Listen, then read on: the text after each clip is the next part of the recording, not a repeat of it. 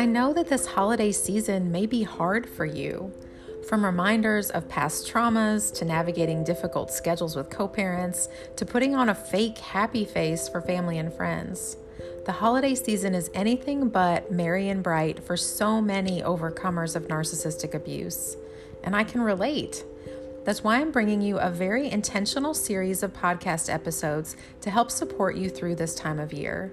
I'll be posting short episodes every Wednesday and Saturday from December 7th through January 7th. Then we'll regroup and get back to the regular format for the new year. As hard as the season may be for you, it can also be a time of immense growth if you're willing to take a breath and reflect. If you're willing to do a little work to reconnect with all that is good inside of you. And I'm here to help with that. I hope you'll join me for this very special month of podcast episodes. So I'm not a big fan of New Year's resolutions. I think that we all know by now it's much more common for our January goals to plummet face first into a pile of ice cream and Netflix in our jammies by week 3 than it is for them to actually come to realization.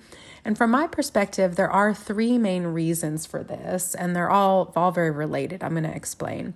So first, I think we often set our sights too high. We have this vision for where we want to be in life, and we have the lofty idea that we can get there really quickly, all because it's January, for goodness sake. Like, this is when new things start to happen. We think that, though, in spite of the fact that we have no personal evidence to back up this belief.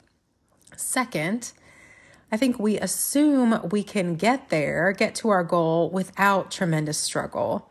You know, it's easy to look at others who seem to have achieved all that we want for ourselves and to think that it was just a matter of willpower and this one fateful decision of I'm doing this now that got them there. While this is a great place to start, it's hardly all that it will take to reach our goal or resolution. Then third, I think that once we get there to our goal, we think that we will no longer struggle. I have coaching and therapy clients who want to be where they think I am, for example. You know, they see a strong, independent, confident, creative business owner and single mom who isn't afraid to speak her mind and who's using her experience with abuse to help other women. All of these things are true about me. I'm going to own that. But it's also true that I struggle with many other things. You know, I struggle to manage finances. I suffer from fatigue and migraines and food sensitivities, possibly trauma related there. And regularly, you know, I become angry and I feel depleted after managing all of my motherly duties and co-parenting issues. Reaching our initial destination does not mean we have reached paradise. This healing journey is ongoing, and as I've said many times before, I think that's the exciting part. It means that you will always struggle in one way or another, but it also means your potential for growth is limitless. In light of all this, why don't we reframe this New Year's resolution business? The holiday season is coming to an end. Most of us are back to our regular schedules of work, school, and parenting. So this is a good time as any to start something new, right? But what your future self wants to remind you of today is there's nothing magical about the month of January. You can start fresh on any day at any moment. So let's get the ball rolling now, shall we? Here is a message from your future self. How do you think of me? Really, give it some thought now. How do you imagine me to be? Am I physically different from how you look and feel now? Do I have the same interests, likes, and dislikes? Do I live somewhere new with new people around? Or have I stayed planted in the same places?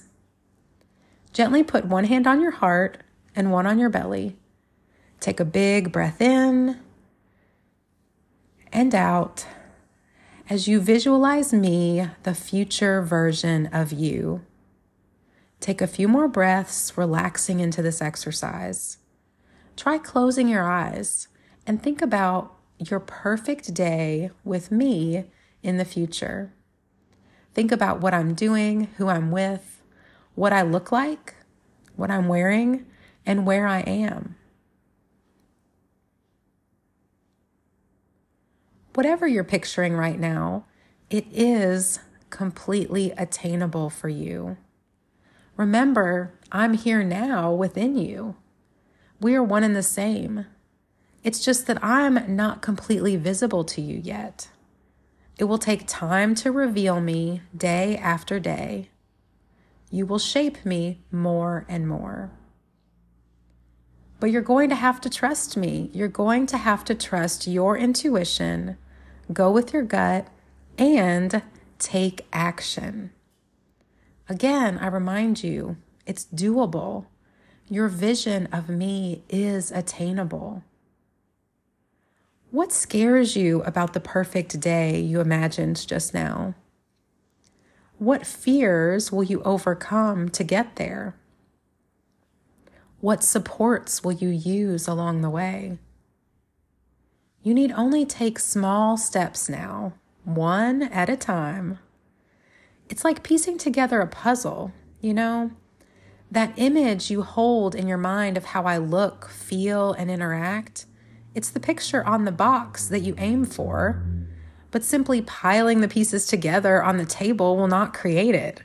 You must patiently put each piece in place until finally they reveal the whole image, your goal. And I'm waiting here patiently, not with a tapping foot and an impatient stare. I am holding you along the way.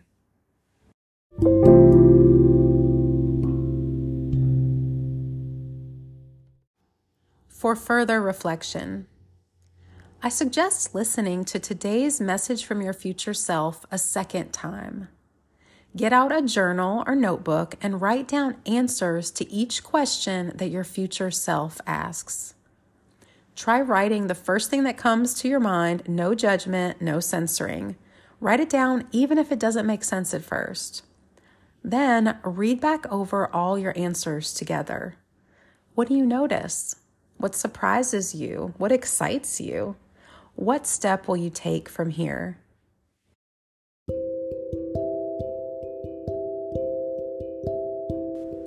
You will make it through this, I promise. But it's hard to do alone. Community is so important. I want to remind you that you can always feel free to respond to any of my emails. Replies go straight to my personal inbox, and I promise I answer every one. Or you can reach out on social media through my free Facebook group, Women Overcoming Narcissistic Abuse. This month, I'm inviting you to refocus, reclaim, reconnect with, and redefine all things you. The narcissist isn't in charge anymore, and I'm here to help your brain and body catch up to that fact. It was, in fact, you who got yourself this far. So you're the one who's going to take this to the next level. Head to the link in the show notes to find more information about my Redefined coaching app, as well as other ways to connect and learn.